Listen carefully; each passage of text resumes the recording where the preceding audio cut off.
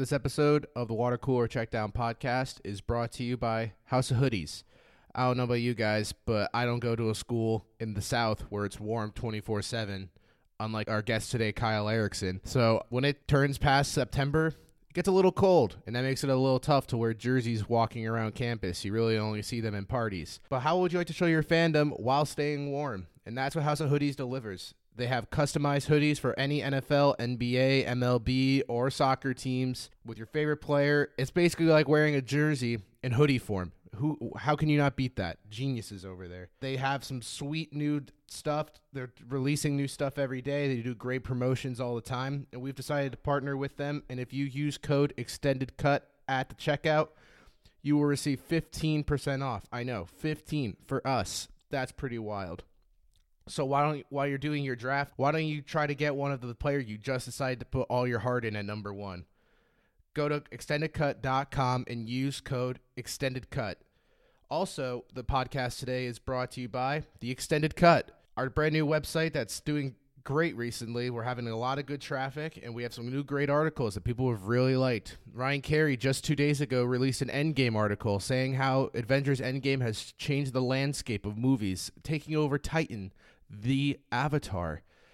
Not Avatar Last Airbender, but Avatar. Also, Aram Havan went into detail about how the BPL season has just kicked off and how it will shape up. Not looking good for my Chelsea boys. But for anyone else, it should look pretty good. Be sure to check out The Extended Cut, and you can find us there as well at the Water Cooler Checkdown Podcast, or follow us on Twitter at The Extended Cut, or Instagram, The Extended Cut Media, or our Facebook page. Today we're going to be talking to Kyle Erickson about fantasy football and NFL season preview. But first, the intro.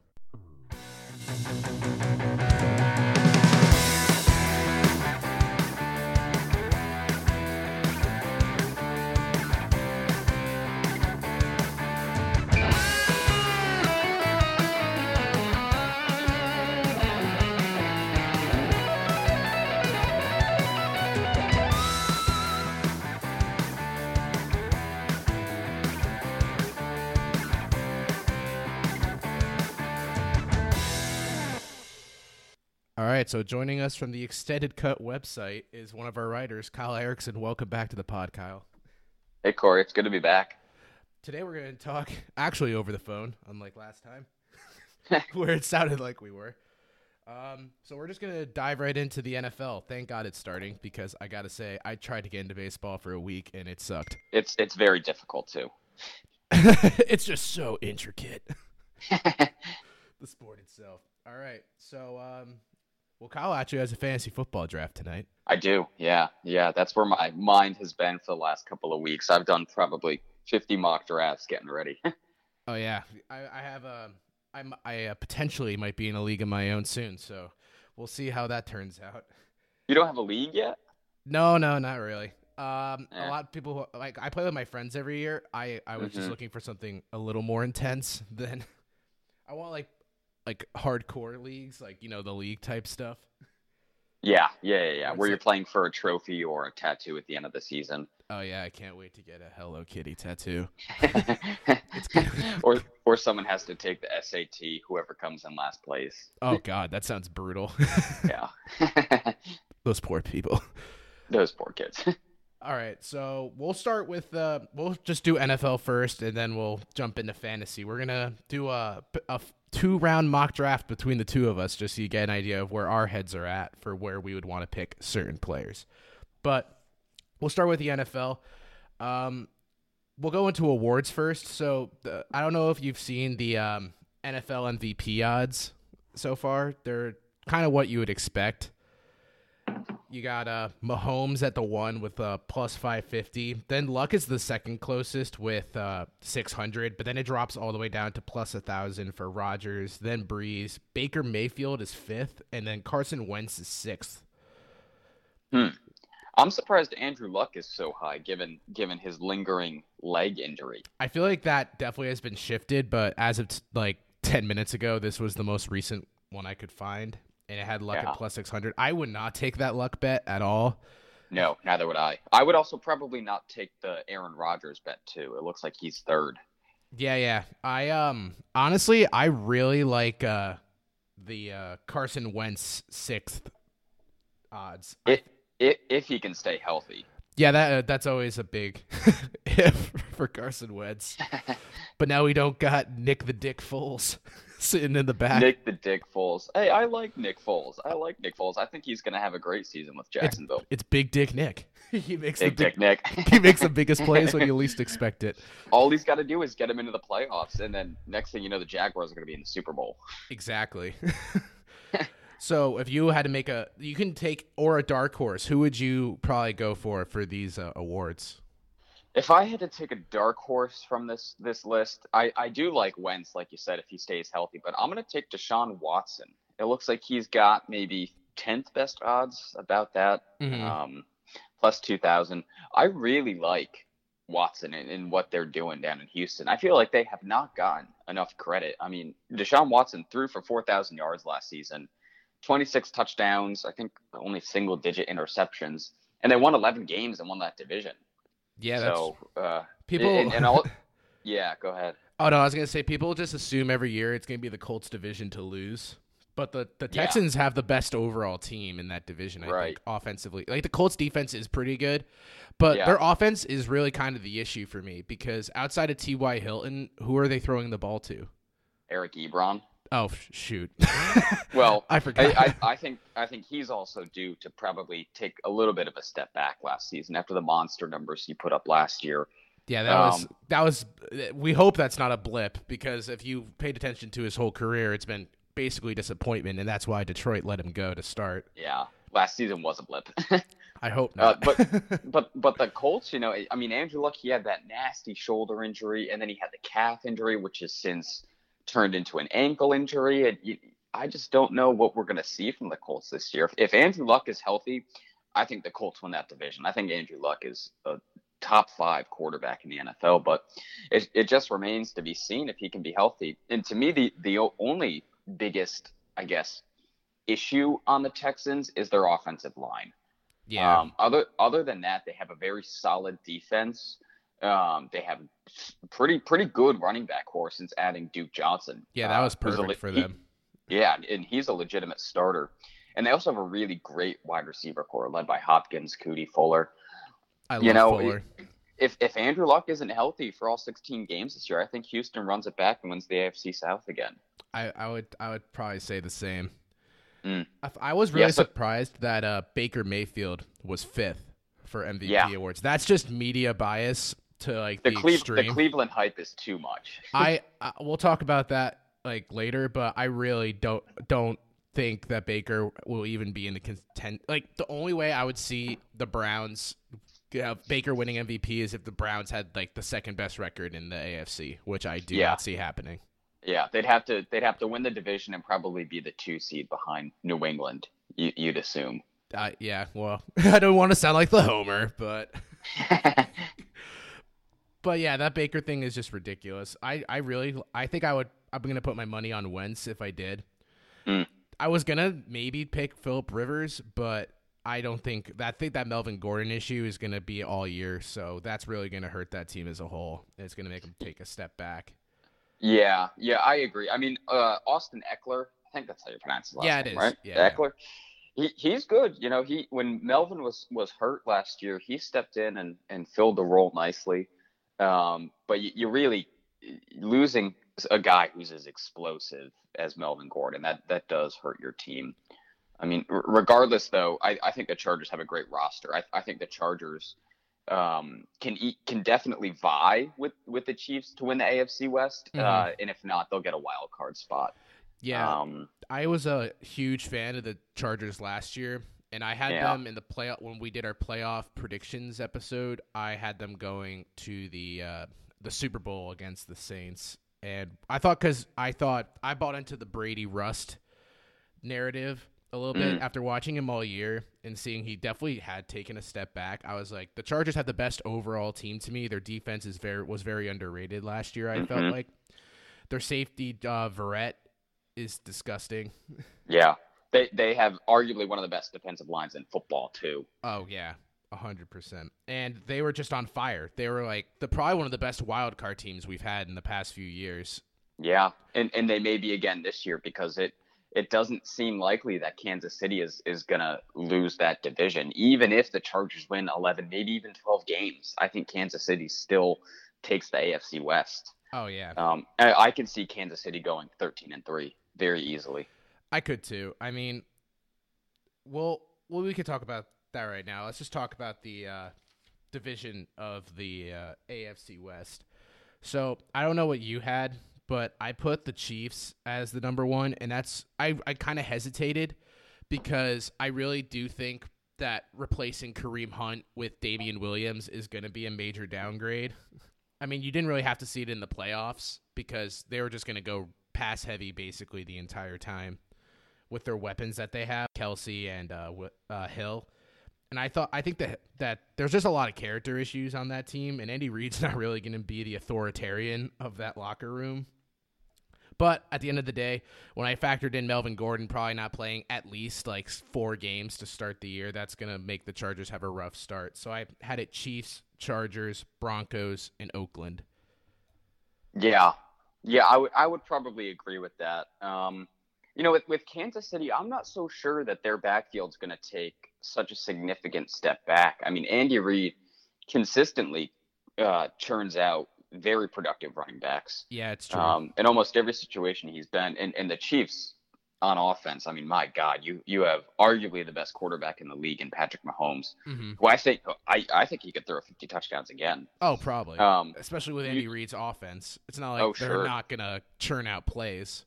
No, yeah. And you pair him with Travis Kelsey, who is the best tight end in the game right now. Mm-hmm. Tyreek Hill, and also they drafted a rookie wide receiver, last name Hardman, who is lighting up preseason. He is ridiculously fast. I think he ran a sub 4.4 40 at the combine. I could be wrong about that, but they have explosion on offense.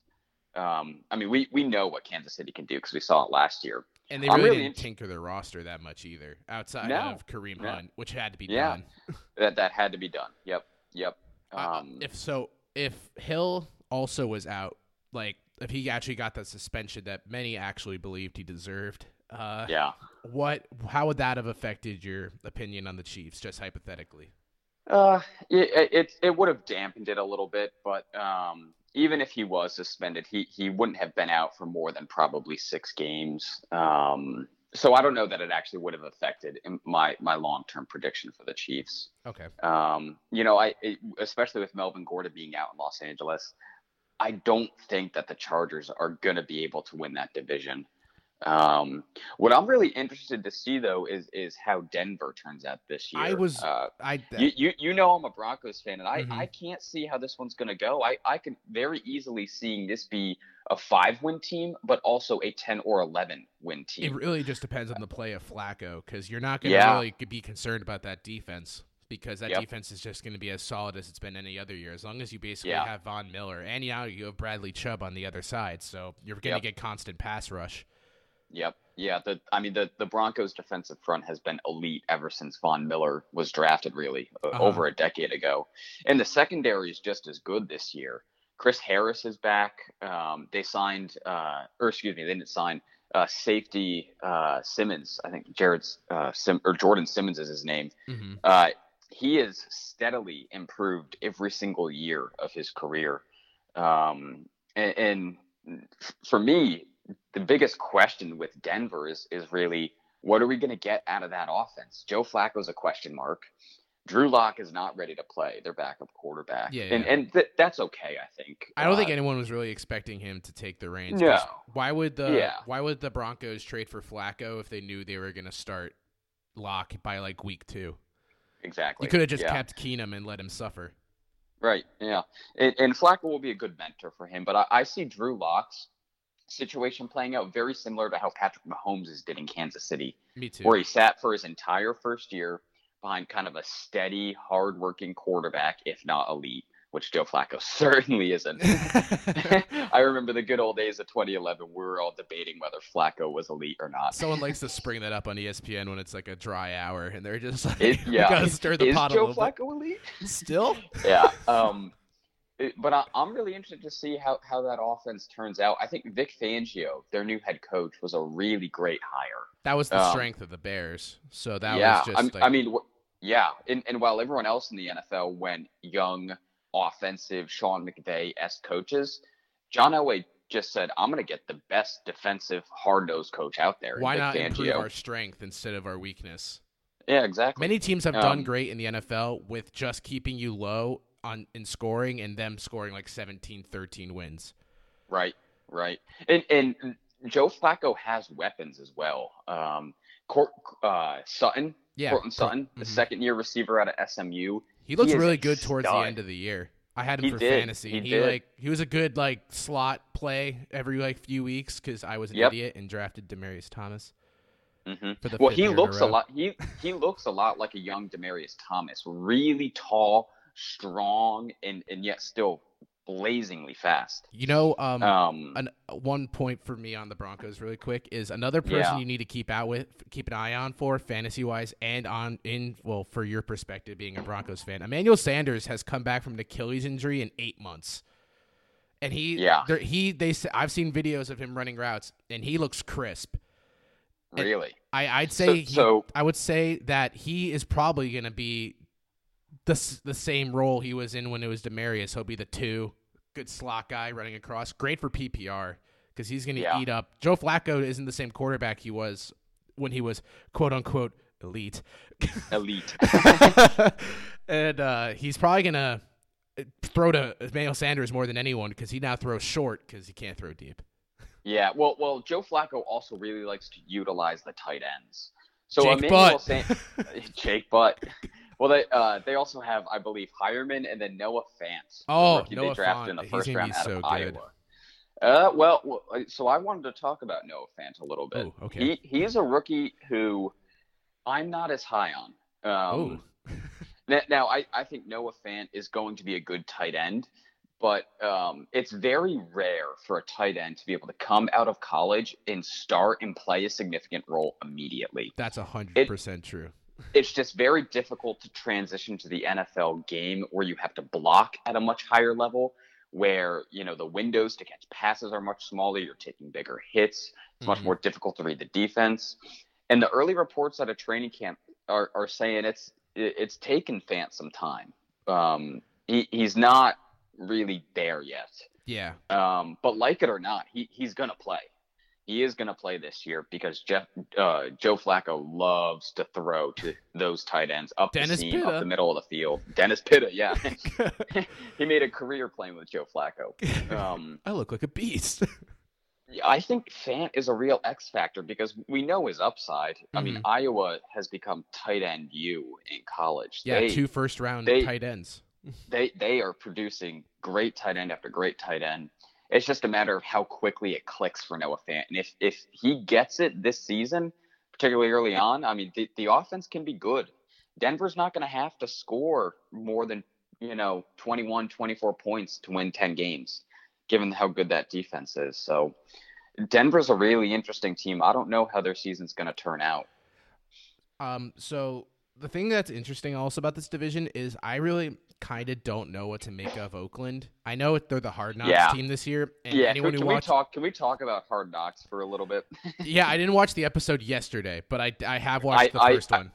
Yep, I didn't either because I don't have HBO. I watch it on YouTube the next day, and it hasn't come out yet. Oh, okay. So can we just talk about what a shit show that team looks like? It looks pretty bad. I don't know if you saw any of the videos that surfaced on Twitter last night from Hard Knocks, but Gruden's trying to make it seem like he's this super hard ass type coach. Yeah, and he's not. Who's gonna whip this team into shape? I'm like, hey John, why don't you look around and see the players you're screaming at? Because half of them are washed and the other half are just not being properly used. Yeah, and they also just didn't seem to respect him. Oh my God! Did you see that scene that that clip where him and Vontez Burfict are like talking on the sideline, and they're Yeah. just like, and Vontez Burfict's like telling John Gruden like, no, like fuck you, like Yeah, he was, and then when Gruden started talking back, he's looking away, looking up at the distance, kind of like, fuck you, John Gruden. Like, I'm not gonna listen to you. weren't you in the booth last year? Safety. Oh my God, Jonathan Abrams is so annoying. Look, I think he's a good player. I like his upbeat personality, but when you're practicing, when you're in meeting rooms, having like his attitude just doesn't seem like that of a good NFL player. He's constantly questioning the coaching staff. He's constantly elevating himself above his teammates, above what the coaches are telling him to do. He definitely knows how to pronounce salmon. I just want to say yes. Yeah, that was for the cameras. I was going to say, like, is that a bit that I would want to have if I was an NFL player? Hey, guess what, guys? I'm illiterate. Yeah, really. But like, it just doesn't seem like John Gruden has any control over the team, and that's really alarming considering it's early in. It doesn't help camp. that they have Mike Mayock as their GM. I tell you what, guys, this guy is so good. Yeah, Abrams' personality really pops on the camera. This is our guy. He's a great fit. I've seen him since he was on the playground doing. Yeah, doing I've been watching rope. him since he was 2. I delivered him. No, in the but then birth room. also like their draft, right? I mentioned Cleveland Farrell. Maybe it was before we started recording. Yeah, but a little backwards banter. Right. Before the pod. You guys wouldn't see it unless you subscribe to Extended Cut Plus. Yeah. We have bonus footage coming up online.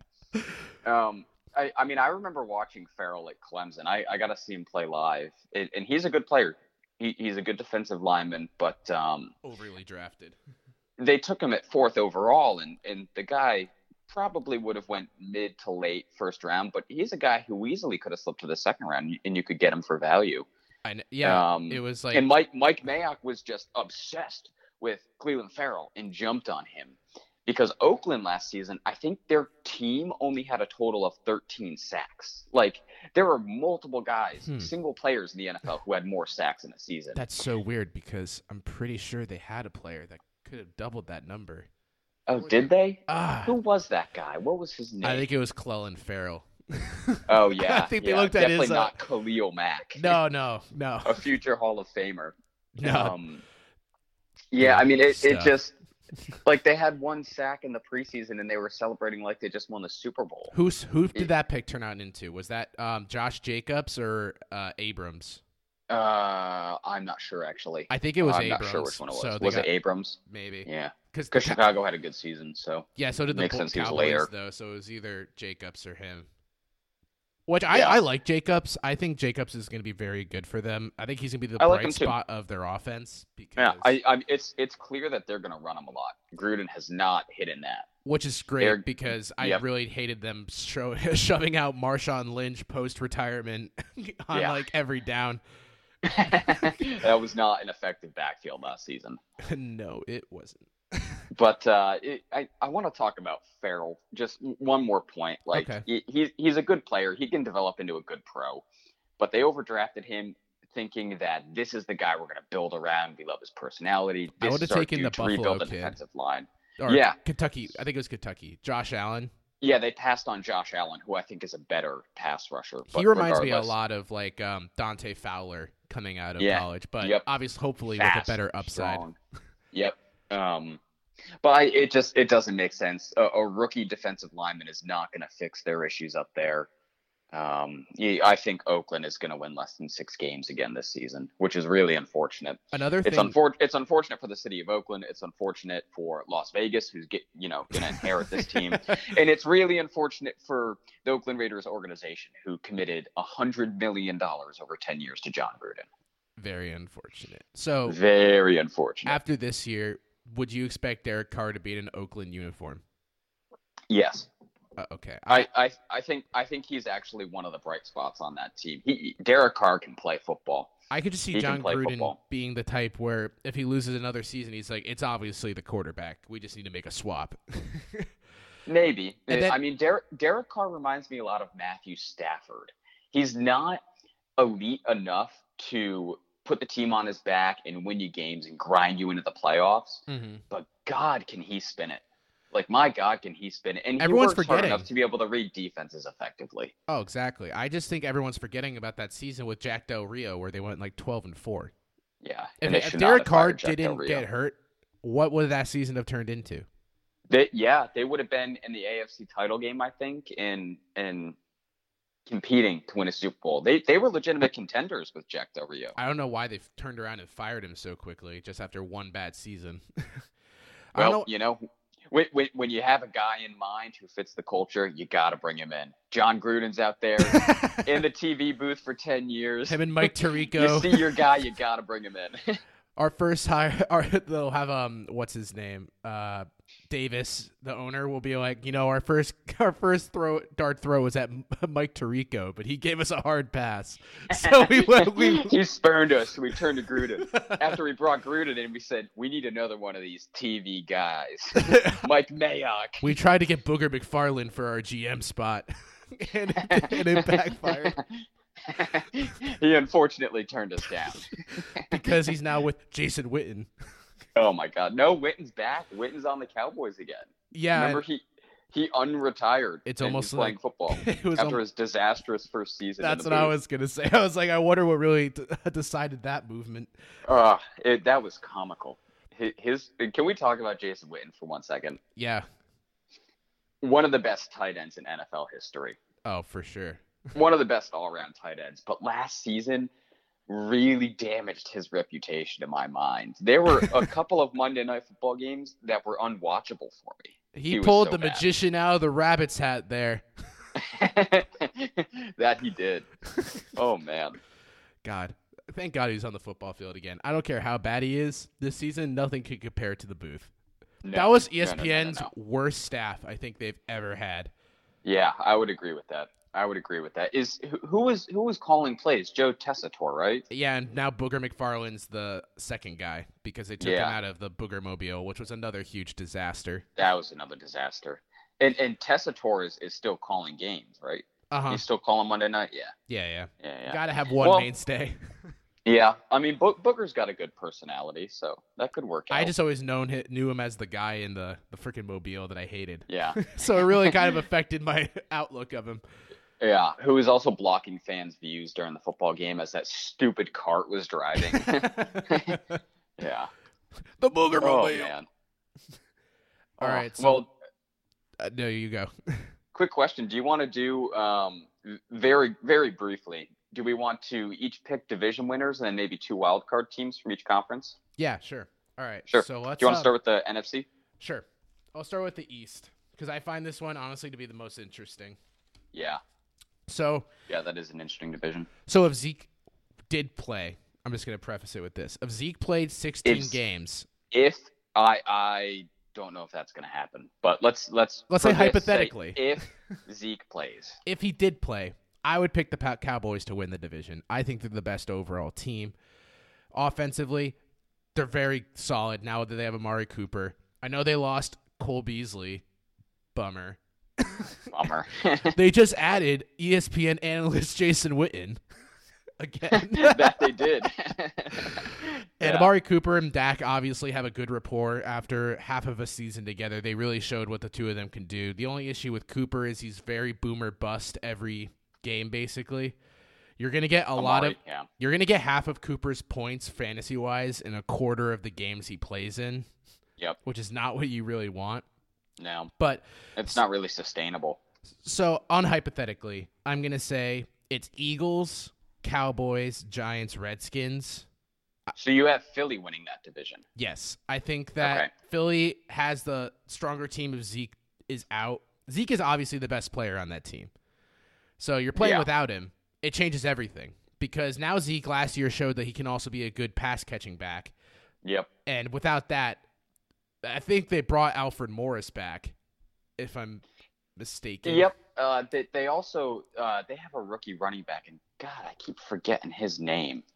But the reports out of training camp have been very good. Let me see. Tony Pollard, rookie running back. They took him, I think, in the 3rd or 4th round. Okay. And I mean, Jerry Jones, and he may just be doing this for leverage with Zeke in their negotiations, but Master negotiator.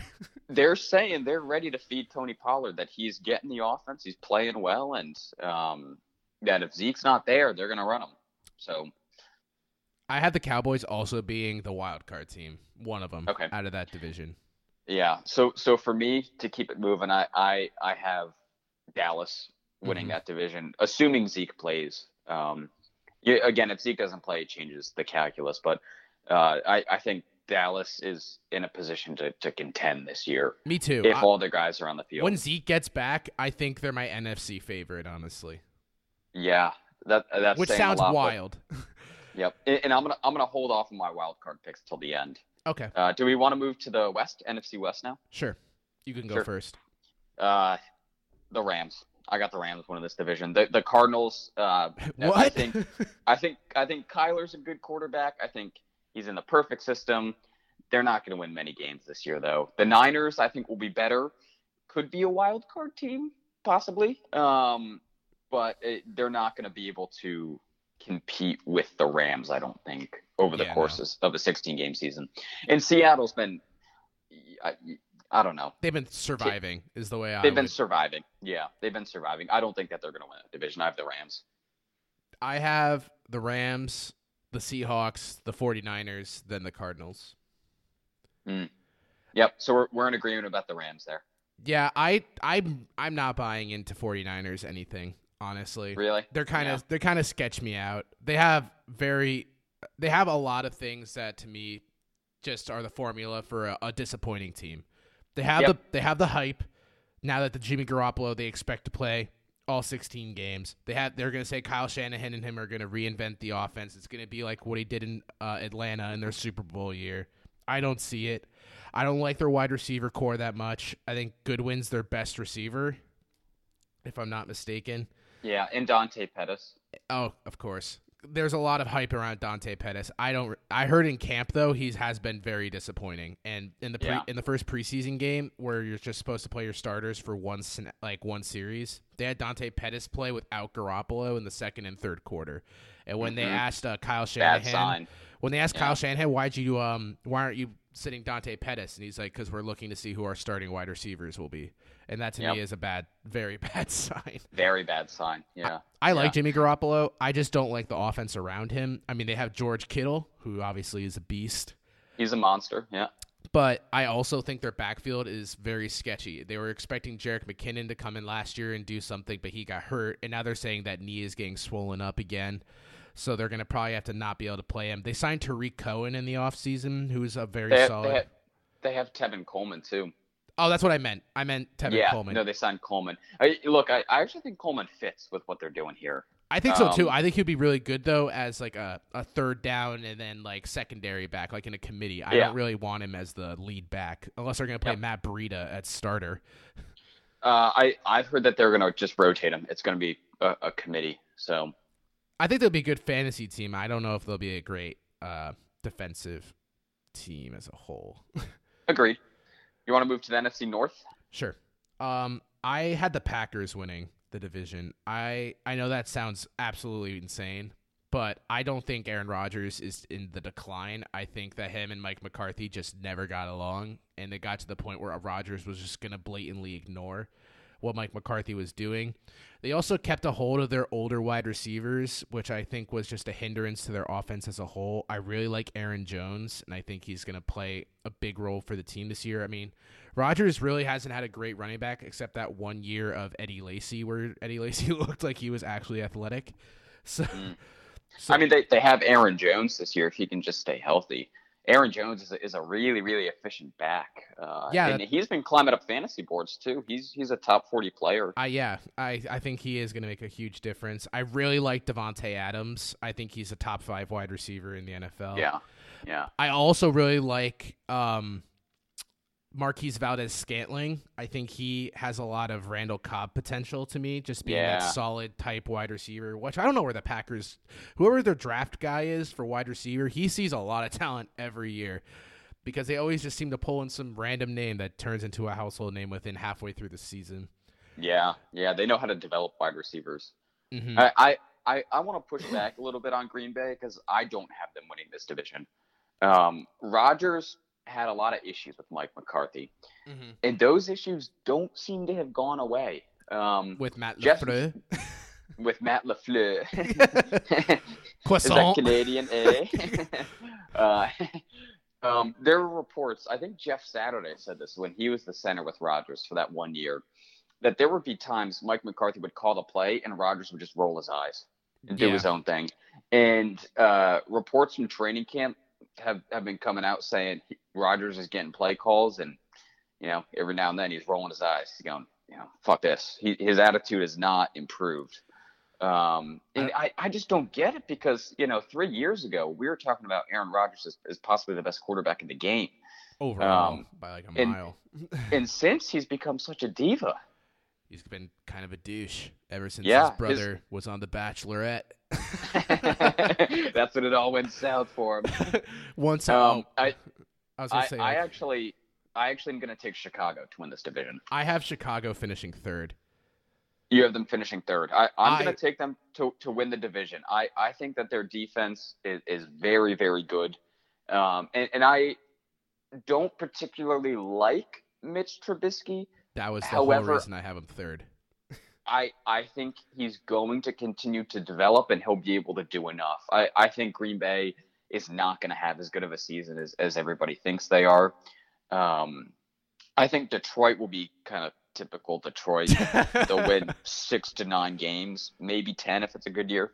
And I'm really high on the Minnesota Vikings. I really like the Vikings too. I was honestly deciding between both of them. They just have an easy bounce back look to me. Yeah, they do. Kirk Cousins is still a really good quarterback. They have 2 stud receivers in Thielen and Stephon Diggs. And Dalvin Cook is back. Dalvin Cook is a monster. It remains to be seen whether or not he'll stay healthy all season. But even if he doesn't, they have solid depth at running back. And their new offensive, game plan is going to be pound the rock, open things up for Kirk, and then let him spin it down the field. And I think that paired with their defense, which is really solid. They have a really, really strong defense. Uh-huh. I think that's a recipe to win 10 to 12 games. I wouldn't be surprised if the Vikings won this division at the end of the day. Neither would I. I was just stuck between the two of them. The reason I put the Bears third was just because I think Mitchell Trubisky is not good. I think he got so overhyped last year. He did not deserve to go to the Pro Bowl, in my opinion. And that just, to me, was a real slap in the face. To everything that a Pro Bowl is supposed to mean. He is not an all-star in the NFL. I think people compare him to Jared Goff, and I do not see that comparison. No. Jared Goff, to me, is tinkering with, top 10 quarterback status. And I think he is in there. Reports out of training camp this year say, and I'm talking about Rams reporters who have been with Goff his whole career, watching him. Said his first year he comes in, he's a rookie, talented, but wide-eyed, doesn't know what he's doing. Uh-huh. Last year he came in a little bit more confidence. He was settling into the offense. He knew what he had to do. He found his rhythm. They said this year he showed up and he is the guy. It is his playbook. It is his team, and he's just owning it and crushing it. I think Goff is a really great quarterback, and to compare Trubisky to Goff in any way is a joke. It's a joke in my opinion. I remember watching Mitch Trubisky play against Virginia Tech a couple of years ago in his last season at UNC, and it was raining in this game, and the dude couldn't throw the ball for shit. Our defense at the time held this dude to 3 points, and I remember watching this and saying, if our college defense can hold him to 3 points, what's he going to do in the NFL when he goes up against elite pass rushers, elite defensive coordinators? Skill-wise is very limited. I don't see much that he could improve on that is realistic. He's not going to turn around and be like, you know what, guys? I actually can throw the deep ball confidently now. That's hard to teach. If he at this point can't really hit that ball consistently, it's tough to see that developing. The biggest thing with rookies coming in, like quarterbacks, you want to see the physical tools, right? Mm-hmm. And then the area where they grow and develop is mentally. It's reading defenses. It's the work ethic. It's studying what you got to do. And that's what makes certain guys so great. That's what has made Tom Brady so great, is that he talks about how he's just obsessed with watching film. How this, it's kind of crazy, but he can do this all the time. I think a very fair. Oh, you go. Yeah, sorry. I was just gonna say, like, if you can't just get down basic accuracy in the NFL, there's just too much to catch up on. I think Trubisky's very realistic comparison to me is Blake Bortles. Yeah. I think he's just Blake Bortles reincarnated 2 years later. I think he's slightly better than Blake Bortles. Blake Bortles more upside, in his third year was really good. Yeah, I see it. I see the comparison. There's very similar skill-wise is more my point. Sure. They're very. Should we move on to the South? Yeah. Yeah. So I have the Saints winning the division. I know that is a massive shock. Huh. I have the Falcons coming in second. I have the Panthers in third and the Bucks in fourth. Okay. So I actually have Atlanta winning that division. Oh. I think New Orleans. Actually, no, let me reveal my wild cards too. So my division winners, I have Dallas in the East, LA in the West, Atlanta in the South, Chicago in the North. My two wild card teams are the New Orleans Saints and the Minnesota Vikings. Okay. New Orleans, I think, is a candidate to take a step back this season, and I say that for a couple reasons. One, just Drew Brees. Yeah, the age. I see it. Towards the end of last season, you could tell his arm was a little shot. He wasn't hitting the throws we're used to seeing. Mm-hmm. I think he's a real candidate, unfortunately, to kind of hit that wall this season, like Peyton Manning did. Yeah. Towards the end of his career. I'm not saying it's going to happen. He also does have that shoulder surgery, so that also cuts your years back on what you're able to do. That it does, yeah. So I'm concerned about his longevity. I'm also really concerned about how that team reacted after losing in the NFC title game last year. I mean, they did not get over it. Oh yeah, it's annoying. It's just become almost a meme to hear a Saints fan complaining about the missed pass interference call. And it's what was funny worse, Katrina or the catch? Yeah. Yeah, I mean, honestly, to Saints fans, that's how they're portraying this. It's like their second. It's like hell came over it. It's like a second natural disaster to them. It's not like they won the Super Bowl like less than 8 years ago or anything. Yeah, really. Yeah. I mean, Sean Payton's a great head coach. Oh, yeah. And, I'm not saying that this is going to dramatically impact their season, but immediately after that game in Drew Brees' press conference, he was saying, look, it's football. We have to move on. We have to move on. And it's because he could tell nobody within that organization or that fan base was going to move on, and they haven't.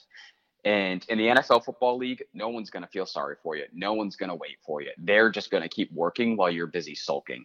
Uh-huh. And I think too many of their players, I feel like a lot of the young players are going to be affected, like Michael Thomas and Kamara. Yep. I think that they're going to take a step back. I think there's a lot there that people aren't really talking about. I still think that they're a good team. Mm-hmm. I still have them in a wild card spot, but it just doesn't look good. It doesn't look good on the surface to me. I have my wild card teams being the Cowboys and the Vikings.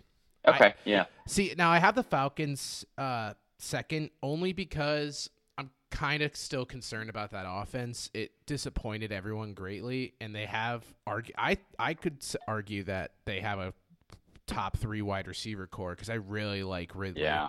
I love Ridley. I think Ridley is going to have a good season this year. Julio could easily be argued for the number 1 wide receiver in the NFL. Yes, he could. It really just depends on preference. And preference. Devontae Freeman's healthy. I like Freeman a lot. I think the loss of Coleman, though, is huge because that was like easily one of Matt Ryan's favorite safety blankets on third down. And they could, I mean, honestly, no offense to running backs in the NFL, but running backs are the most easy position to replace. You can draft a running back in the 4th round and he'll be your starter by year 2. And they can play right away. No, I even their rookie year. I mean, running backs primes really are age 20 until 26, 27. After that first contract, teams don't want to pay for it because you can just easily plug in someone new and replace it.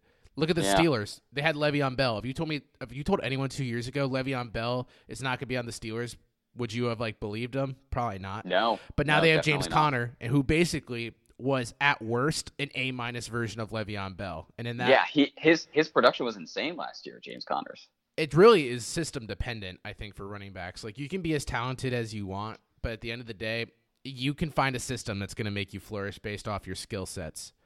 Yep. So, All right. yep. You want to move to the AFC? Mm-hmm. Keep it going. Yeah, we have the East. The East is probably the easiest one for me to decide. Yeah, let's just both pencil in the Patriots here. I think the Jets. We can move on from this division. The Dolphins are uncompetitive. The Bills are uncompetitive. The Jets are uncompetitive. I kind of like the idea of the Jets maybe competing like 9-7. I think they can win 8 games. Yeah. I think 9-7 is definitely their ceiling, but I think there's a roadmap where if they just pound the Bills and Dolphins, they already have 4 wins. and then take one from the Patriots, just steal one of those 2 games, which they've been able to do. Yeah, sometimes those divisional games in any division can honestly go either way. They can go either way. Yeah. All right, yeah. so the Pats are in. so the West, we kind of already talked about this. I have Kansas City. Yeah, me too. All right, well, yeah. we already talked about that. So let's go to the North. I think that's the most interesting division. Yeah. This is where I have both my wild card teams from. Okay. First, who do you have winning it? I have the Ravens winning it.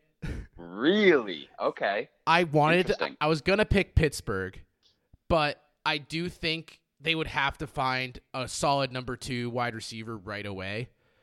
Like, it would have to be a Juju-esque emergence or a Martavius Bryant-esque emergence really quickly. I really think the offense is going to be basically the same. I think they're going to be a solid, like, 11-5 team. I think the Ravens have the worst quarterback in the division, but at the same time, their defense is so solid, and I really do think that they can find a way to game manage themselves into 11-5 with divisional advantage. Yeah. I mean, Lamar Jackson isn't a great passer yet, but he's so athletic that it kind of doesn't matter. That's what I'm thinking, because at the end of the day, they were really run heavy in the second part of the year when they had that once they had Lamar Jackson in there, you basically if you had him for fantasy, you just saw the production he has. It's all like on the ground. But it's a really good threat to have. I mean, let's think about this realistically. This team basically is the equivalent of the Miami Dolphins when they won the division without Brady. I think they have the same exact recipe. Let's just run, flirt with passing, have solid play defense. Good defense. Yeah. Yep. Marquise Brown's a good name though to keep an eye on, I think.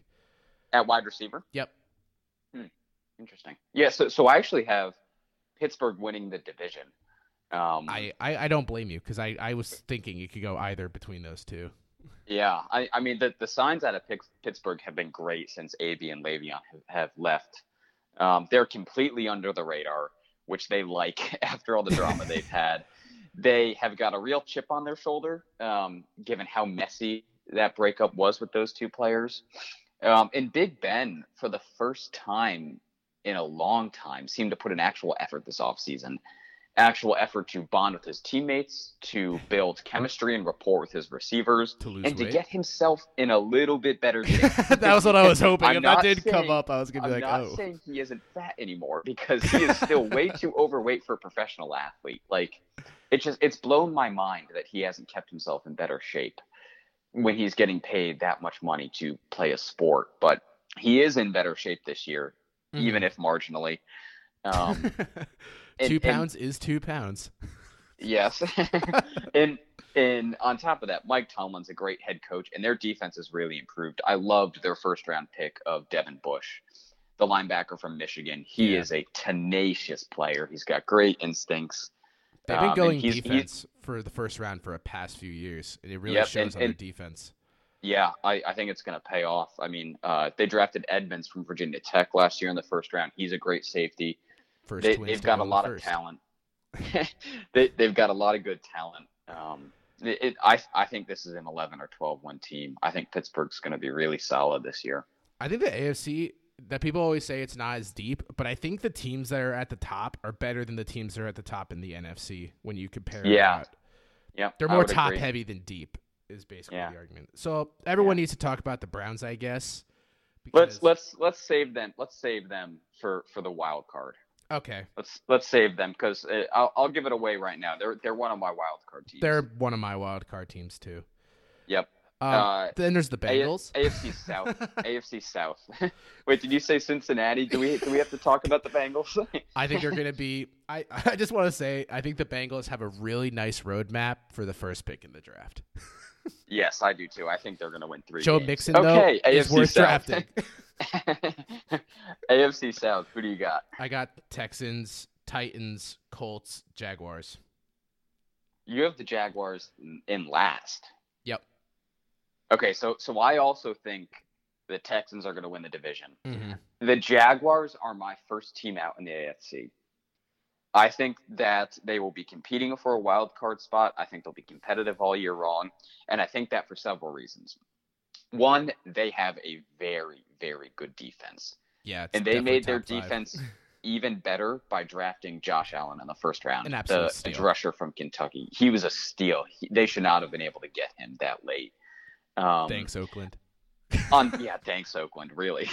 on top of that, Nick Foles is interesting, right? Like, he's not a top tier quarterback, but he is certainly a step up from Blake Bortles. Super Bowl champion. And I think Nick Foles is a legitimate top 15 starter in the NFL. I think so too. I think he's proven that. I think he's going to really tangibly improve that team. And people forget that 2 years ago, Jacksonville was a quarter away from going to the Super Bowl. And they have pretty much the same roster core in place, but with a significantly better quarterback who has won in both the regular season and postseason. Nick Foles won a Super Bowl. Yeah. Not to mention, if Leonard Fournette can stay healthy, that is quietly a really dangerous offense. They're only that you're pairing with a genuine top 5 defense. Watch out for Jacksonville. They're a real sleeper this year. People are discounting them. Just because I have them in last, though, doesn't mean I'm expecting them to finish 4-12. This whole division, to me, is going to be what it's like every year. I feel like it's very competitive because the teams are usually on a pretty close, even plane. The reason I picked the Titans in second and the Colts in third, I think Andrew Luck's going to sit out for like 4 games, and that's really going to hurt them.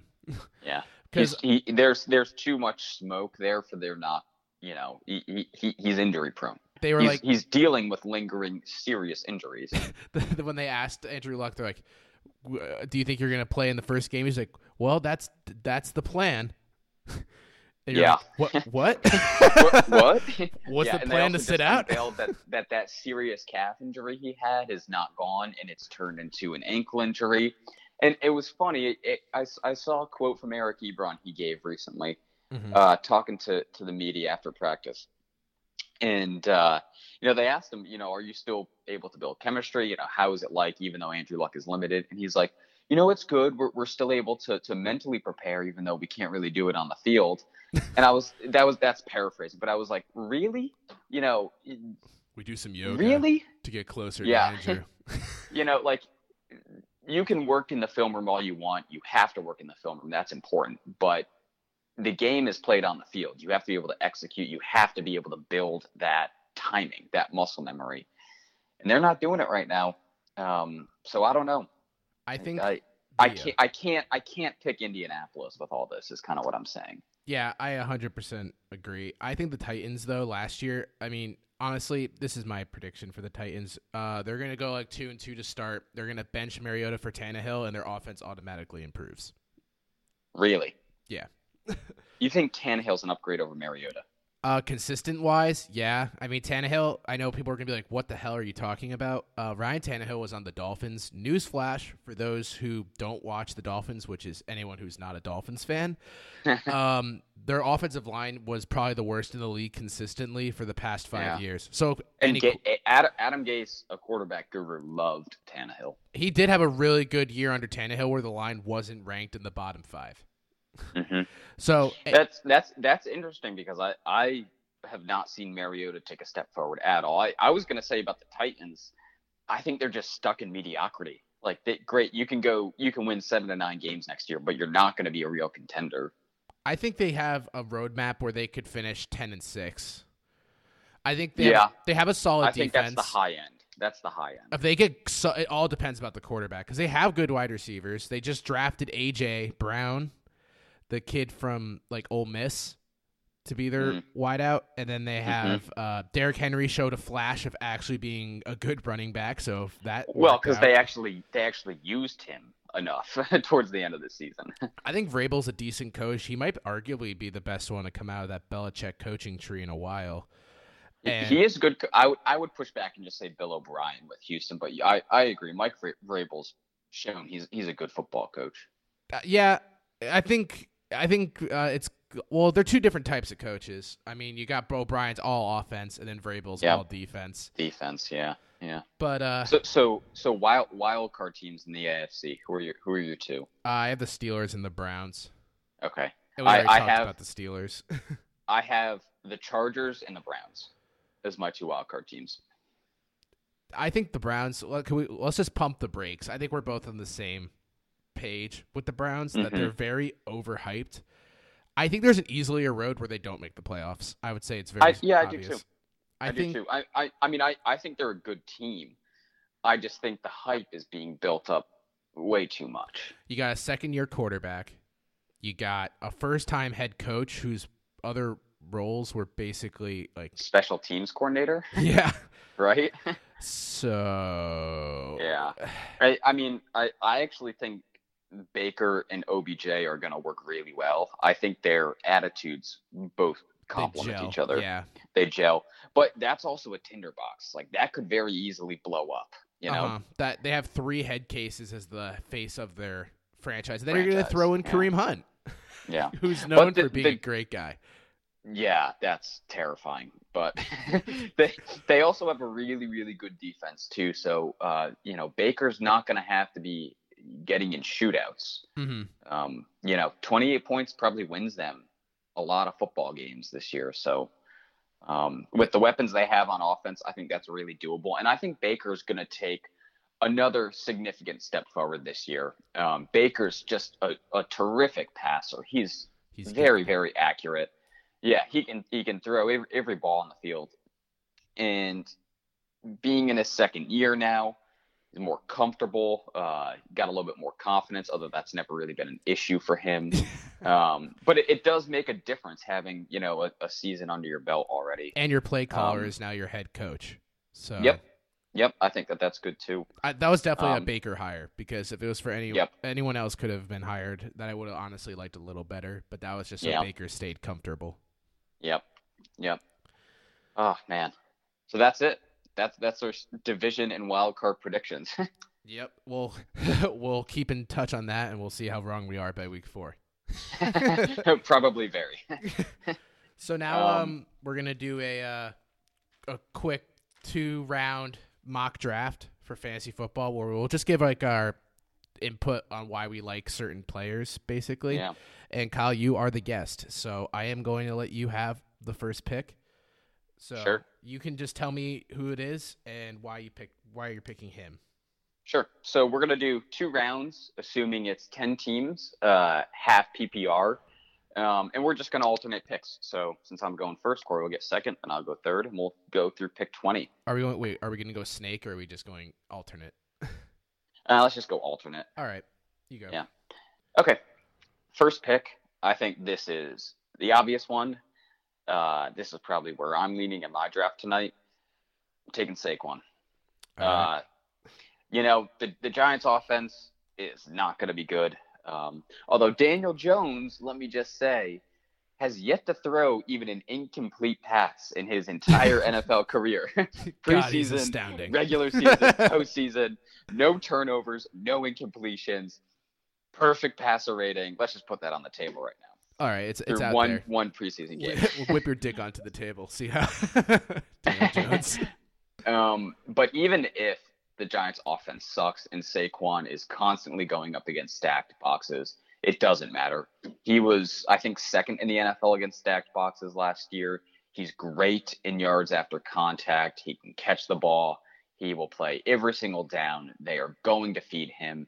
And honestly, I think he's one of the best running back talents we've seen in a long time. He is crazy fast, crazy elusive. You watch his highlights, the dude's jukes are insane. Very He sharp. can juke very sharp.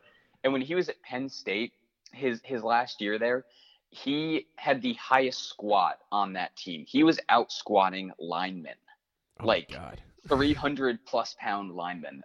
This guy sucks. I mean, he's very durable, incredibly quick. He's a great running back. I think it's foolish to pass up on Saquon, even with an offense as bad as the Giants. I think it's impossible for the Eli to survive 6 games as the starting quarterback. Yeah, I think Daniel Jones will take over. In a way. Even if he doesn't play well in the regular season, he's young and clearly he can, spin the ball around and he's smart. So in a way, it might be better for the Giants or for fantasy owners of Saquon for Daniel Jones to be the starter because they're going to give the ball to Saquon more. Yep. And also with Daniel Jones too, he can throw the ball deeper down the field. He can move the ball, it seems, a little bit more efficiently than Eli. And he's more mobile. Yeah, I think having Daniel Jones will help Saquon. But regardless, Saquon's a beast. Number 1 pick. With my pick, I'm going to take Christian McCaffrey. I think that Christian McCaffrey is just basically built to have a monstrous season. He would have been the running back 1 last year in points if he didn't sit out the last game of the season. He came in second despite sitting out that game. This kid can run. When he first was drafted, everyone thought the same thing, that he was going to be the pass back. He was basically going to be like a Reggie Bush type, where he's like sparingly used on the run. It's going to be more out of the backfield pass-wise, but he's showing that he can really run with the best of them last year. He was close to an 1,000 season. Like, if you're playing in a half-point PPR, you might as well just have your pants stay stiff because you'll never be soft because that dude literally – and he is huge now.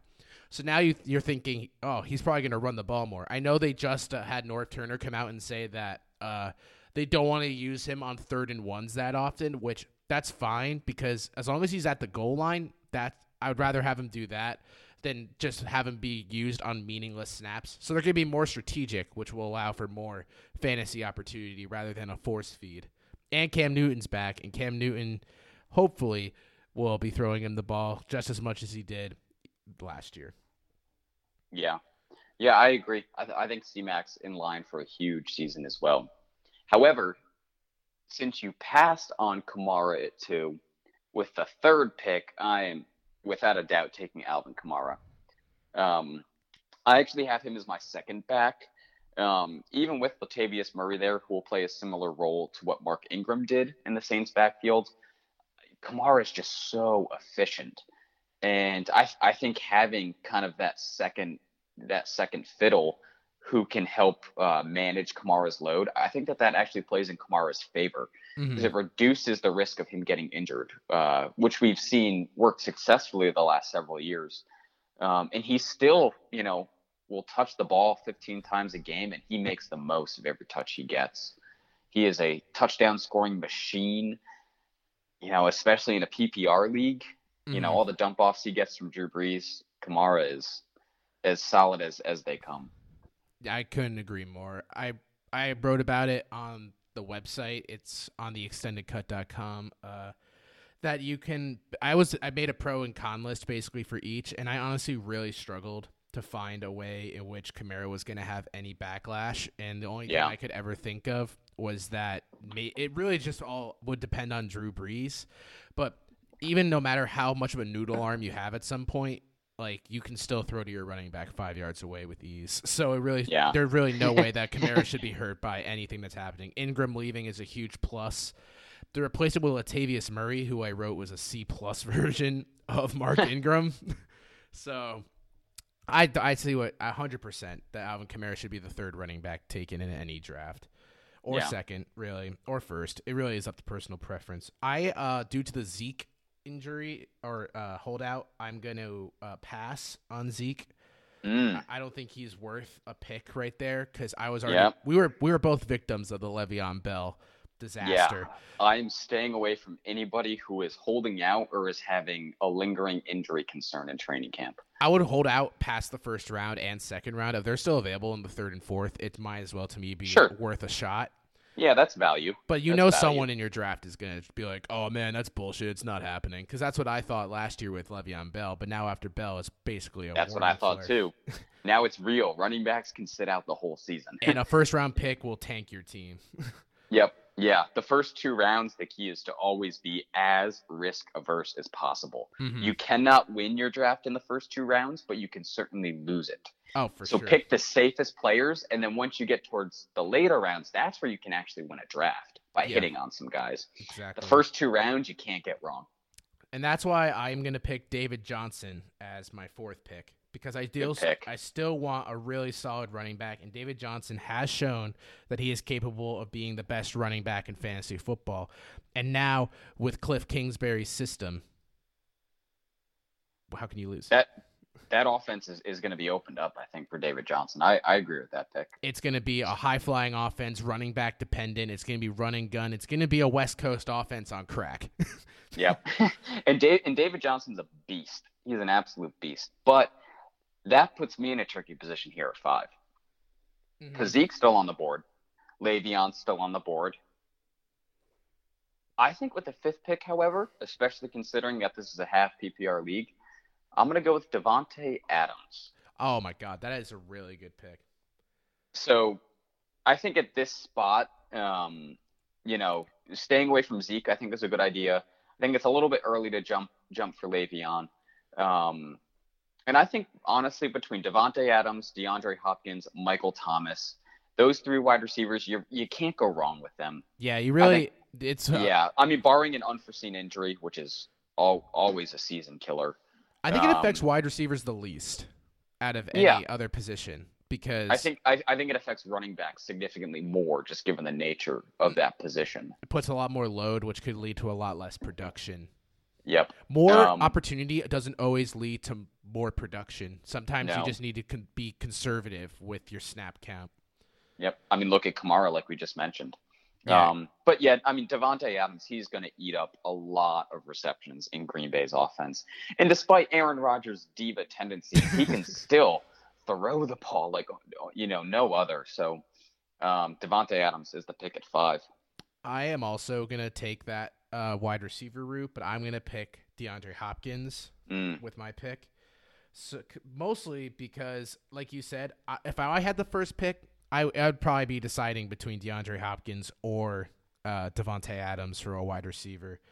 But I think that Hopkins offers the most because he's done the most with the least, and that's been proven. So let's say if Deshaun Watson does get hurt, which I know is a terrible thing to say, but it has happened to him in the past. It has, yeah. You have seen DeAndre Hopkins thrive with names like T.J. Yates, Brian Hoyer, Brandon Weeden.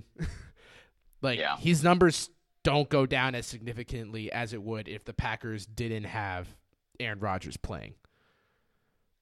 Yep. Yeah, I agree with that. So it's a very safe pick despite the risk of injury on the quarterback. Mm-hmm. Okay, so now I'm sitting here at 7. Adams and Hopkins are off the board. Mm-hmm. Zeke and Le'Veon are still on the board.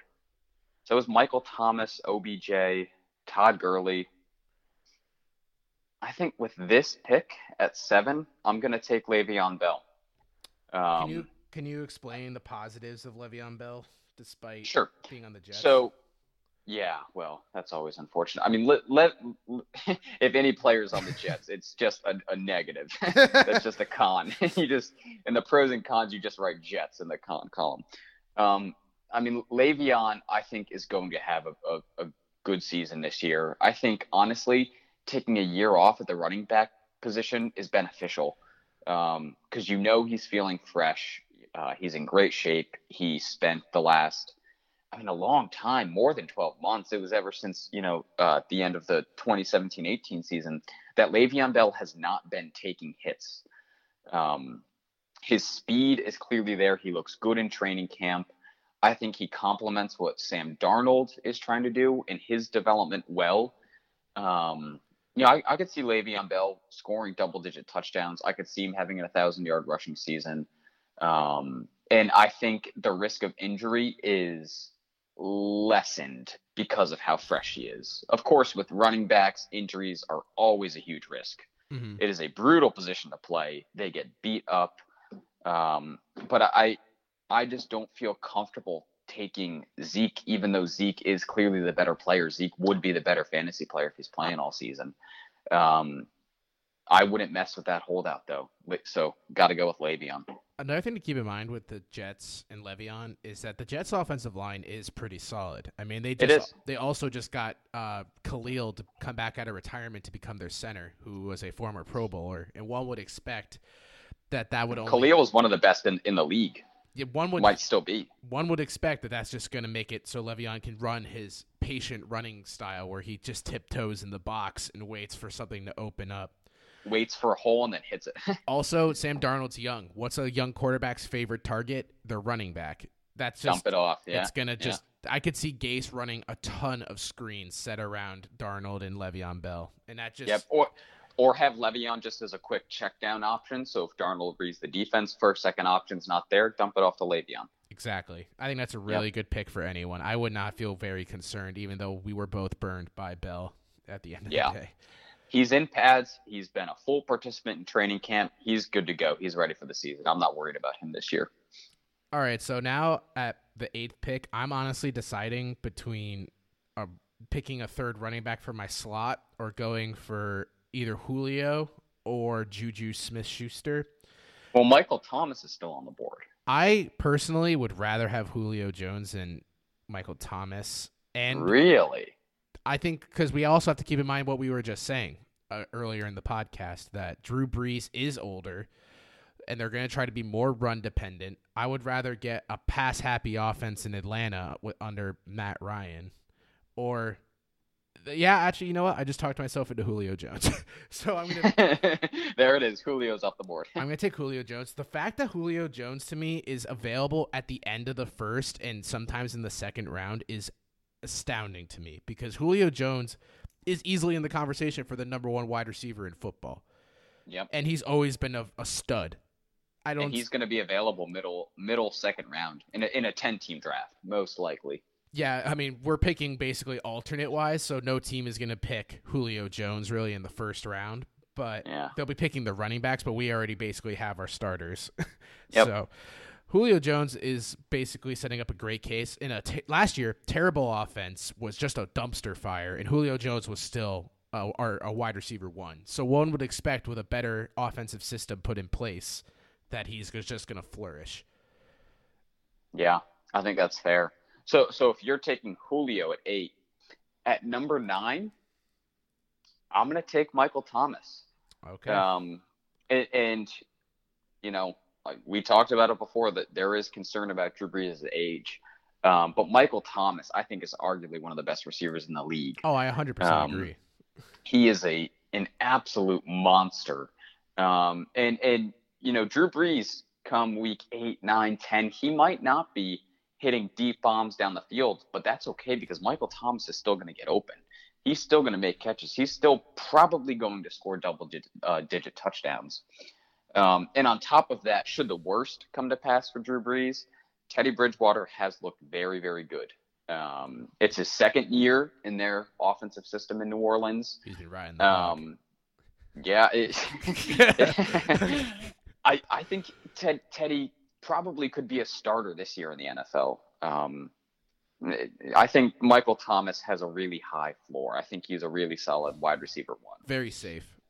I 100% agree with every point you just made. I need a slot, so I am going to pick James Conner to be my slot. James Conner. So I know... What was that, number 10? Yeah, number 10. I think James Conner has a very similar argument that one could have for Michael Thomas. What's his floor going to be? It's going to be extremely high. Pittsburgh running backs have always flourished. You can plug and place any running back they've had within their system. From D'Angelo Williams' corpse was an efficient fantasy running option for the Pittsburgh Steelers a few years ago. Yeah, he was. When he was like 35 years old. And which for a running back is crazy. The Redskins are really hoping to dive into that with Adrian Peterson. The James Conner last year, everyone was like, "Oh no Le'Veon. That's really going to be a huge hit to their fantasy team, to their team fantasy wise." It wasn't. James Conner was still a running back one. Yep. He basically was the A- version of Le'Veon Bell, and one would expect in his second year he's only going to get better. And now that they don't have Antonio Brown, one would also think more targets are open to the entire team, and those targets could easily, some of them, not like most of them, but some can go to James Conner. They can now run him more outside the slant near the wide receivers. He just has so much potential. I think he's definitely in consideration for one of the safest picks in the draft, period. Yeah. Yeah, I agree with that. Where do you think in most drafts he goes? Does he go here late round 1? Do you think he slides into round 2? I could see easily him going into beginning of second round. Yeah. I think a lot. Yeah, I could see that too. I see a case where Zeke is still picked within the top 8.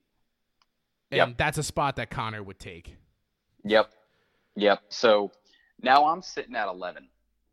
And this is where I'm going to get a little risky. Okay. I'm going to take Todd Gurley. Okay.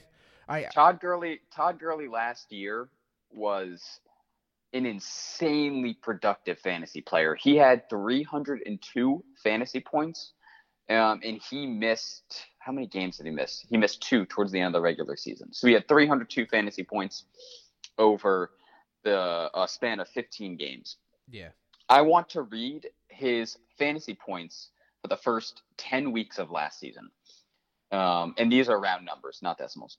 Week 1, 19. Week 2, 29. Week 3, 19. Week 4, 21. Week 5, 29. Week 6, 33. Week 7, 26. Week 8, 27. Week 9, 13. Week 10, 22. This guy sucks. Now, the other side of this coin is that he is going to see a decrease in workload this season as Los Angeles looks to, use a little bit more load management with him to preserve him and his knee over the course of the season. I actually think in Todd Gurley's case that helps him. Yeah. And that helps him because he is such a terrific running back. He is so explosive. He is so quick. He's got great vision. Yes, you're not going to see 302 fantasy points for him, but I think even with load management, he can still put up RB1 numbers. And with load management, the chances that he gets injured are decreased. He's looked good this preseason. They have him on a load management practice schedule, so practice one day, sit off the next. And when he's playing, the reports say he looks great. His speed's there, his cutting's there. He's getting in and out of his breaks well. This is a really risky pick, though, so be careful taking Todd Gurley. But at 11 in the second round, I feel comfortable taking a risk there. Honestly, though, if you take Todd Gurley, the easiest way to cover your worries is to just handcuff him with the running back that comes out of that preseason looking like the solid 2, because we saw last season with C.J. Anderson, another corpse of a running back, that you can basically – that Rams system is so high-flying and so powerful that you can just plug in someone else that maybe isn't as talented as Todd Gurley, and by maybe I mean 100%.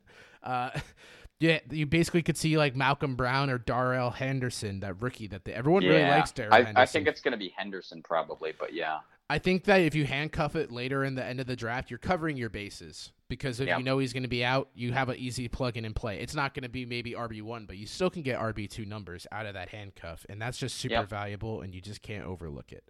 It's an insurance policy, and the upside is Todd Gurley production, which is RB1, solidly RB1. Mm-hmm. I am going to take with the 11th pick, I think... 12. Oh, 12th pick, sorry. The 12th pick, I am going to take. I'm trying to decide if I want to go wide receiver again or I want to go running back. Zeke is still on the board. I'm going to pass on Zeke. I'm going to go with. I'll let you in the mind of me. I am either going to pick Juju or I'm going to pick Odell. And that really just comes down to which quarterback do I trust more and what offense will be more target heavy. I'm going to go with Juju Smith-Schuster. Juju. I am only saying this because, one, Big Ben and Juju already have a rapport, and I know the argument is going to be that Juju never really has seen double coverage in his career, but Antonio Brown sat out the last, basically whenever Antonio Brown didn't play, you still saw Juju Smith-Schuster produce at a very high clip, and one would think as he continues to mature and develop as a wide receiver that he's going to be able to handle those within maybe 3 weeks of adapting to double coverage. And Pittsburgh wide receivers, when have they ever really disappointed anyone in the past 10 years? Never.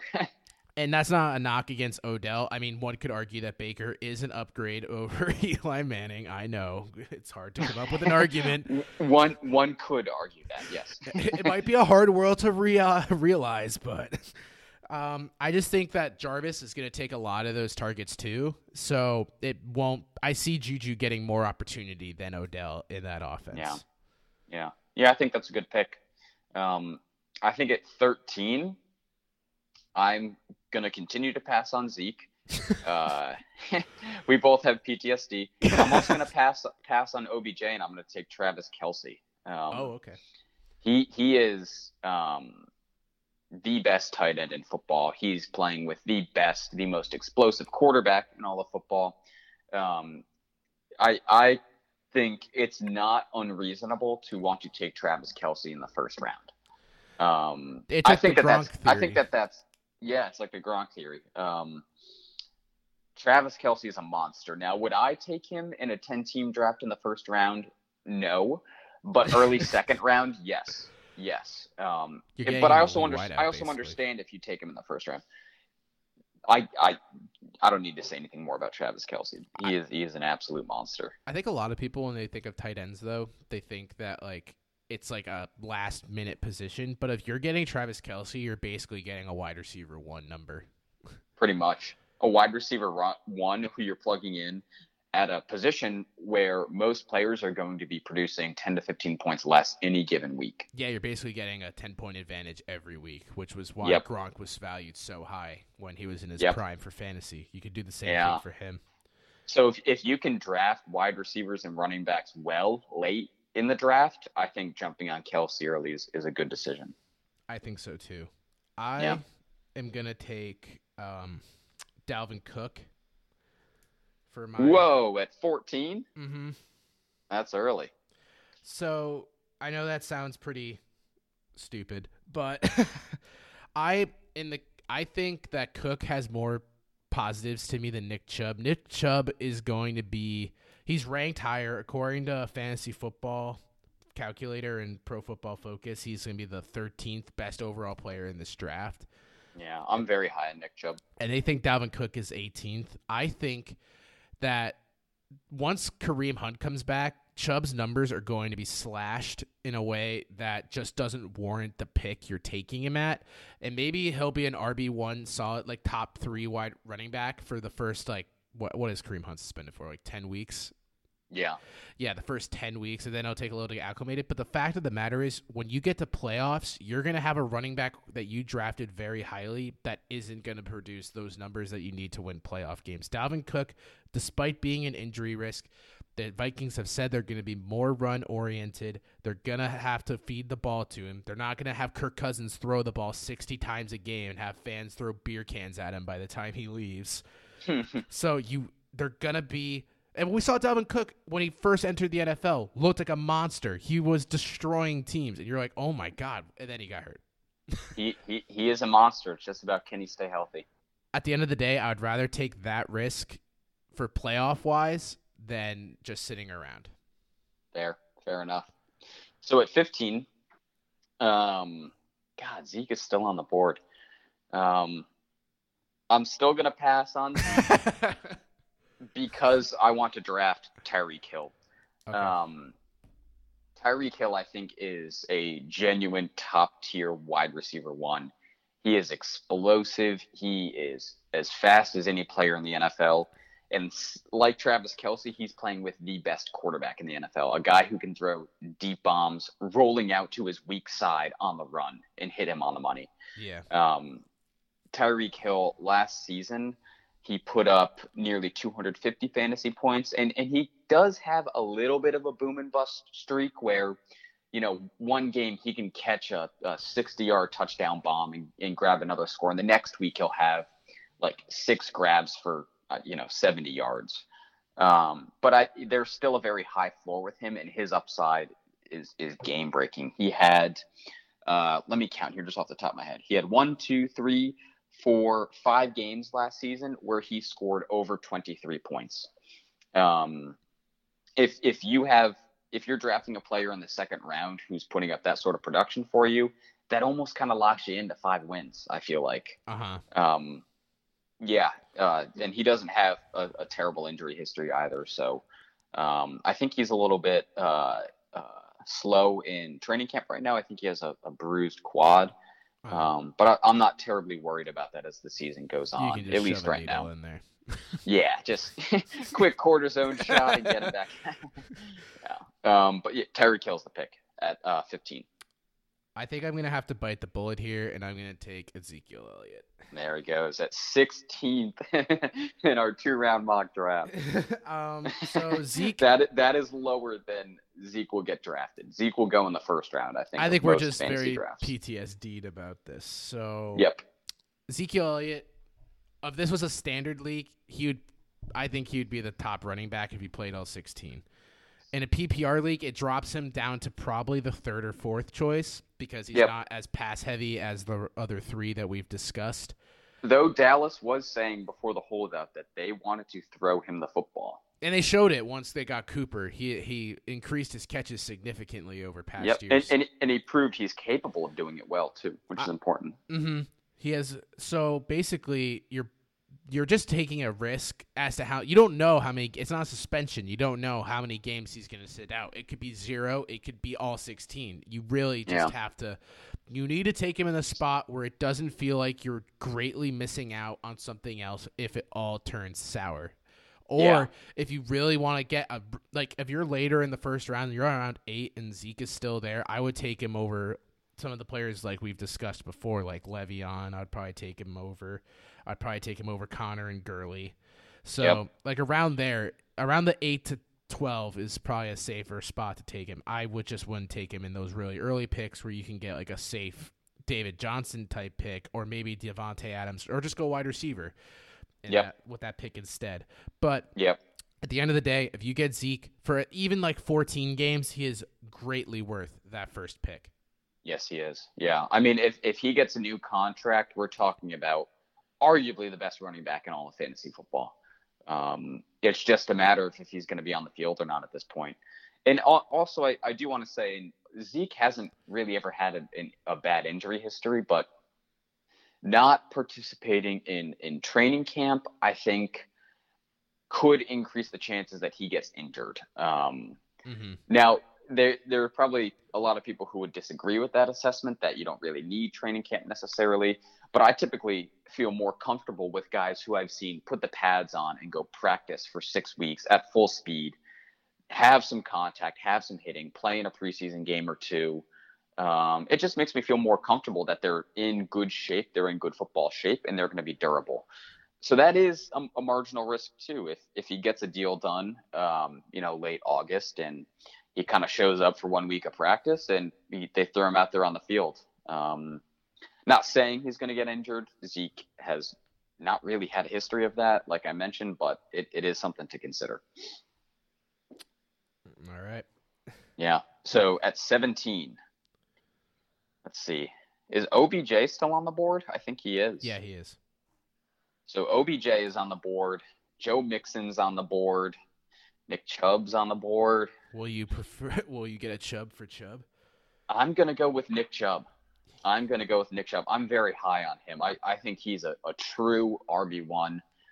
He's crazy explosive. And I think with, the addition of OBJ with Jarvis Landry, with Baker taking a step forward, hopefully this season, it'll just open up more lanes for him. The big concern with Chubb is what you mentioned. When does Kareem Hunt come back? And, well, we know when he comes back, kind of about week 10, but what kind of role is he going to play? I think it's jumping the gun a little bit to assume that Kareem Hunt's just going to come in and take the touches away from Nick Chubb. Because at that point in the season, Nick Chubb will have had, 9 games under his belt where hopefully he's producing like we expect him to. If Nick Chubb plays like he did last year, I don't think it's a given at all that Kareem Hunt will come in and take that job from him. Oh, I don't think he'll take the job from him. I think, but he will take touches. But that also, I don't think, is the worst thing for a player like Nick Chubb, because Nick Chubb is explosive, he's elusive, he's very efficient, he makes the most of his touches.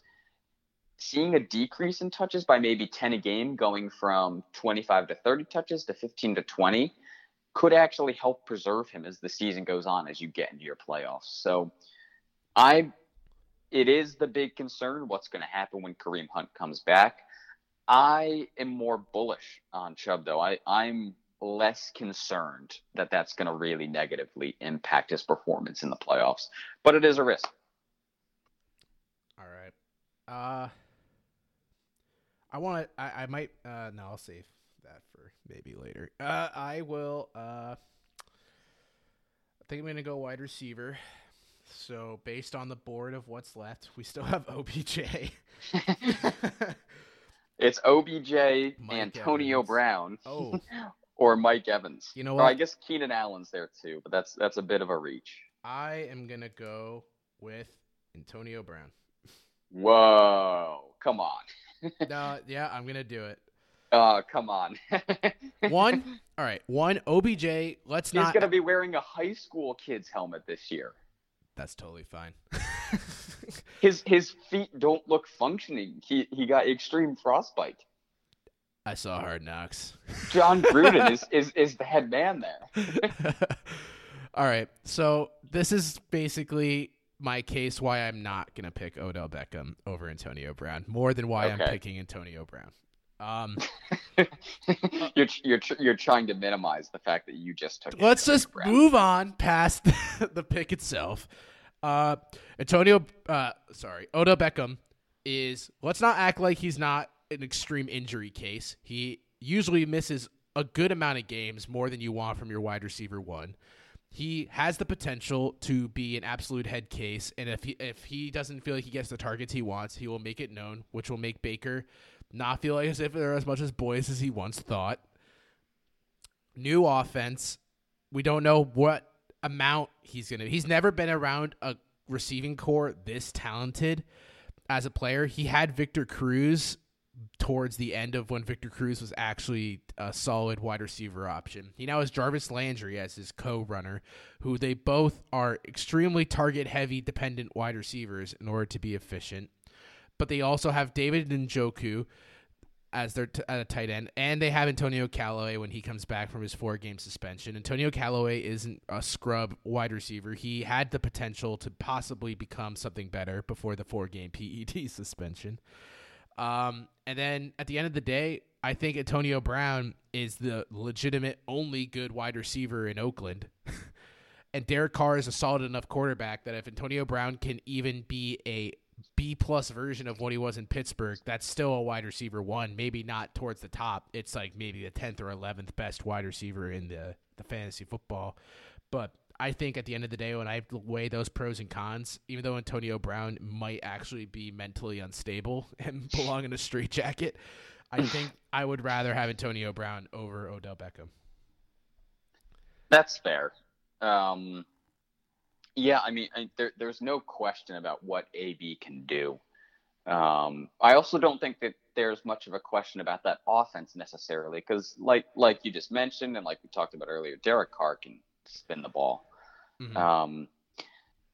When I'm looking at this, there's just too much smoke for me to feel comfortable with it. I mean, the helmet issue was crazy, but that aside, because that's not going to impact him actually being on the field.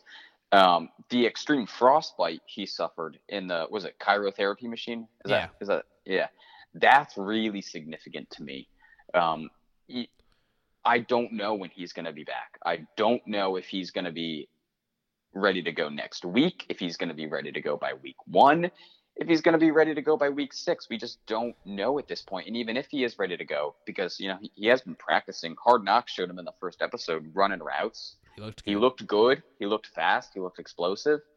What's going to happen though when you put him in a game and he's taking hits? And I mean, all it takes is one awkward landing. When he one play where he's pushing himself too hard, and I mean, that's just an injury the likes of which I don't think we've really seen much in the NFL. Yeah, there's no timetable to base it off of. There's no timetable, and guys in other sports who have suffered that injury said it's tough.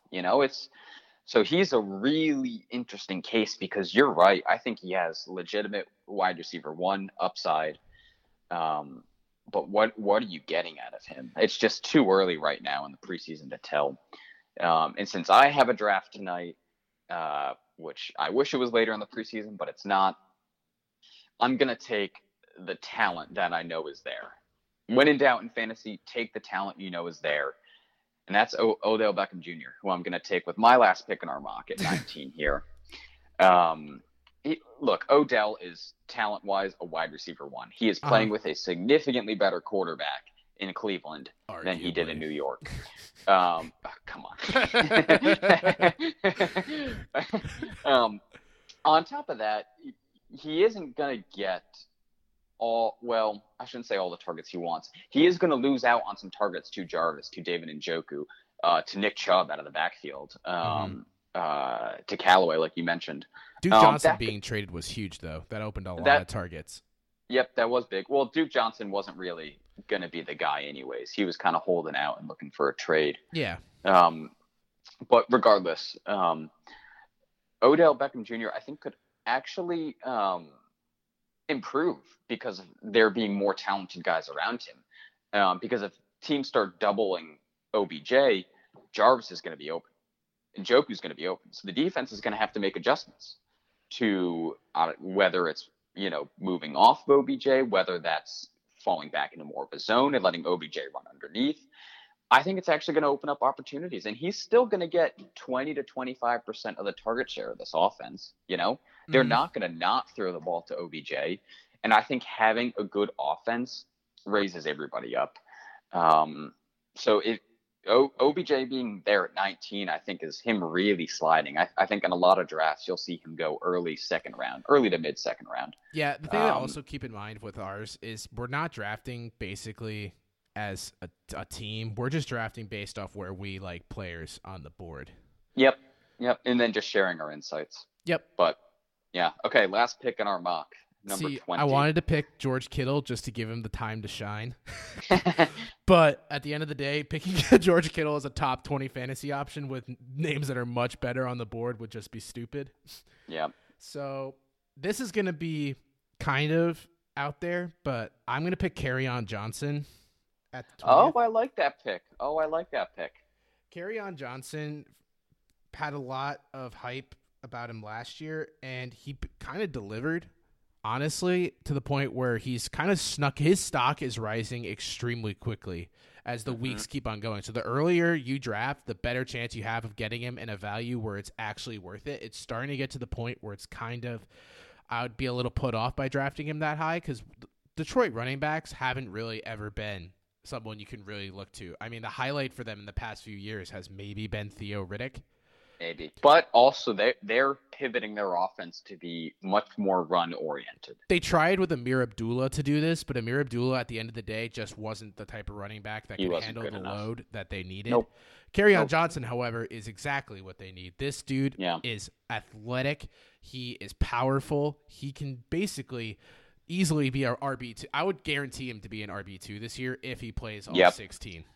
RB2 with even more upside. Depending on how the Detroit offense looks this year, I would guess. Yep. And how they integrate him into the passing game is huge. Yep. As any of these running backs this year, basically.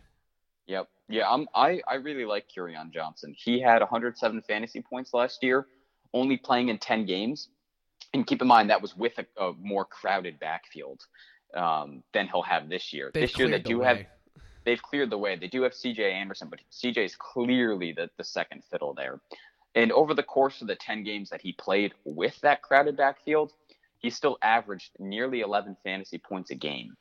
That's, in my mind, solidly RB2. And this year, with a cleared backfield, not injured coming into preseason, he looks great from all reports. He looks explosive. With their emphasis to kind of run the ball more and get him involved in the passing game, I think he's got real upside. And I think his floor is pretty high too. Well, all right. That's that. That wraps that up. Yeah. Is there any other player that you feel like you have like one super sleeper that you want people to pay attention to? Yeah, I don't know if this is a super sleeper necessarily, but I really like the wide receiver that the Carolina Panthers have, DJ Moore. Mm-hmm. He's going in most drafts. What's his ADP? I think it's usually like in the 70s ish, which would put him 6th, 7th, 8th round. Uh-huh. He is going to be the number one receiver in Carolina. They've really cleared the way for him and Curtis Samuel to be the guys. Cam Newton looks much better this training camp. His attitude looks much better. That shoulder injury he had last year really was nagging at him. It really brought him down. It really affected a lot of aspects of his game. Uh-huh. He looks rejuvenated. McCaffrey looks terrific. He looks like he's ready to kind of be the workhorse of that offense. Greg Olson's back. I think DJ Moore, come the middle of the season, is going to be a solid wide receiver too, who you could potentially steal in the 7th or 8th round. So I don't know if he's a super sleeper, but he's a guy who I've really been keying on in a lot of my mock drafts. A guy who I'm looking for at the back of every draft is Deshaun Jackson, who's now on the Eagles. I like him too. So basically, the way you can think about it when you're like, Deshaun Jackson, he's washed. Actually, Deshaun Jackson has been very consistent at wide receiver, no matter the team he's been on. And now he's probably having the best quarterback and the best offense he's been on. He's been trapped in Tampa forever. and he still always leads the league in yards per catch and yards per reception. You're getting basically a great slot receiver you can play every week. Like, you don't have to play him at the 1 or the 2. You can just play him as your slot if you feel like you don't have enough running back depth to cover a good slot day. He's a great candidate to get in the back end of drafts because he's probably the biggest guarantee for point total since, like, around the players he's getting picked by. You can get him as your last pick, which to me is an absolute steal. Yeah, and he's got real upside. He's a guy you could plug in to fill, bye-week holes. And he is a little bit boom and bust. But if you're getting him at the end of the draft, I think that's great value. Are you the type that, before we go, that what do you feel about quarterbacks for fantasy football? Because I come from the idea that quarterbacks really shouldn't be taken until like the back end of your draft, rather than I'm waiting on quarterbacks this year. In my mock drafts, I haven't been taking quarterbacks till maybe the 13th round. Who's the quarterbacks that you've been really targeting lately? I really like Goff. I love Goff. Goff's been sliding a lot. He's the guy who I've really been keying on, but I'm also comfortable in a draft taking a risk on a guy like Lamar Jackson late, taking a risk on even Kyler Murray late, because the quarterback position is so deep that even if you draft one of these guys late and they don't really pan out, you can drop them and still add a quarterback who's going to give you 15 to 20 points a game. I mean, like the 25th best quarterback, according to ESPN's rankings at least, is Stafford. And after that, you still have Nick Foles on the board. Both are guys who will give you at least 15 fantasy points a game. The quarterback position is super, super deep. So I've been waiting and loading up on running backs and wide receivers because injuries happen every single year. The best thing you can do is get depth at those two positions and then fill out the rest of the roster. If you do the method that I usually do where I pick quarterbacks also in the back, I usually like to take 2, not just 1. Just so like you take 2 towards the back end, and you could end up with Cam Newton and Jared Goff as your quarterbacks, which if you play it matchup wise, you're going to be pretty set. Yep. And I think that is the way to approach it. I see a lot of people who take like Mahomes. I know like people are going to be like, oh, he was the MVP. He led a point total in all fantasy. I'm like, yeah, well, also people thought when you drafted Mahomes, did you draft him early? No, you drafted him in the back end of drafts last year. Yeah. Most quarterbacks who are taken highly don't finish in the top 6. And the point differential too between higher quarterbacks and lower quarterbacks is not as significant as you might think. Because yes, Patrick Mahomes put up over 400 fantasy points last year, but Jared Goff, who is the 15th best quarterback in fantasy, put up significantly over 300 points, which I would much rather get a lot better value at running back, wide receiver, maybe even tight end, and take a slight dip in production from quarterbacks, because you know what you're going to get from all these top 20 guys. You're going to get 15, 20, 25, probably 30 points a couple games a year out of them. I couldn't agree more. Yeah. You got anything you want to plug before you go? I don't, but this has been fun. Be sure to check out the Extended Cut website for more great content.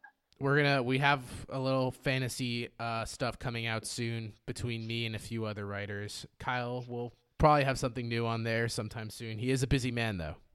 I'll cook something up soon. This is his side hustle. As some referred to it as.